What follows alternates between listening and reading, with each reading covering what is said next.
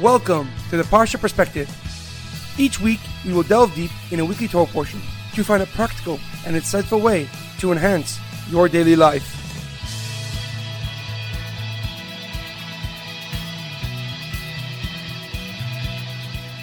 Thank you for tuning in. My name is Shalom Yemini. Each week, we will look into the weekly Torah portion to find inspiration that will complement your daily life and intensify your connection to God. This week's Parsha Perspective is dedicated to Binyamin ben Shira. May he experience a swift and complete recovery. This week's Torah portion is Parshas Va'era. Our Parsha begins with Hashem revealing one of his most holy names to Moshe Rabbeinu, a name which he did not even reveal to our forefathers. Hashem tells Moshe that he has heard the cries of the Jewish people, and now he will avenge them and take them out of Egypt. Our Parsha contains 7 out of the 10 plagues that Hashem struck the Egyptians with: blood, frogs, lice, wild animals, death of cattle, boils, and fiery hail. Each plague cycle lasted 1 month. For the first 3 weeks, Moshe and Aaron would continuously warn Pare about the upcoming plague, and the plague itself would last 1 week. However, a question comes to mind. By each one of the first 5 plagues, Pare hardened his own heart. As we see in the Pasuk, Pare hardened his heart and didn't listen to Moshe and Aaron.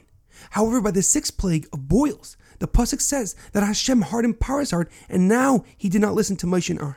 What changed from the first 5 plagues to the 6th one? Why now did Hashem harden Pare's heart?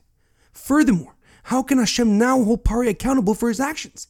He was the one who forced Pare to continue holding back the Jewish people by hardening his heart. One of the many answers that is given is that Hashem hardened Pare's heart as a punishment for not listening to him during the previous 5 plagues. And at this point, Pare will have to work extra hard to overcome his stubbornness and make the correct decision to let the Jewish people go free. However, a deeper and more profound explanation is that Hashem was actually leveling the playing field. Hashem hardened Pare's heart, making him more stubborn, because Pare was under ever-growing pressure from the Egyptians to let the Jewish people go free, as it was mainly the Egyptian people and not Pare that was suffering from these plagues.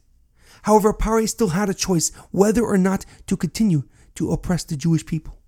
And this is why Hashem still held him responsible, even though he himself hardened Pare's heart. For Pare continued to defy Hashem's demand during the warring period of each plague. The Rambam writes in Mishnah Torah that one of the fundamentals of creation is that God created each human being with the inherent opportunity to choose between right and wrong.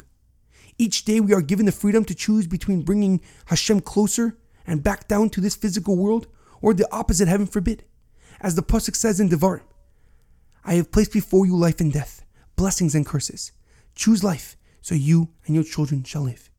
In our daily life, it is imperative that we understand that the freedom to choose between right and wrong is the basis of a moral and ethical world.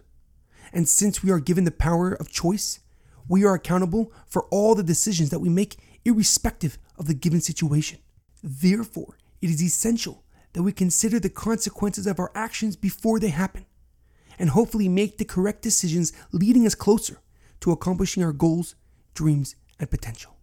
There's an amazing quote by Abraham Lincoln: "You can't escape the responsibility of tomorrow by evading it today." Have a great weekend and good Shabbos.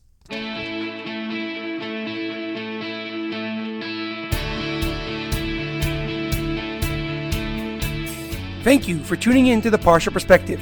Check out our website, theparshaperspective.com. Send thoughts and comments to theparshaperspective@gmail.com. Till next time, thanks for listening.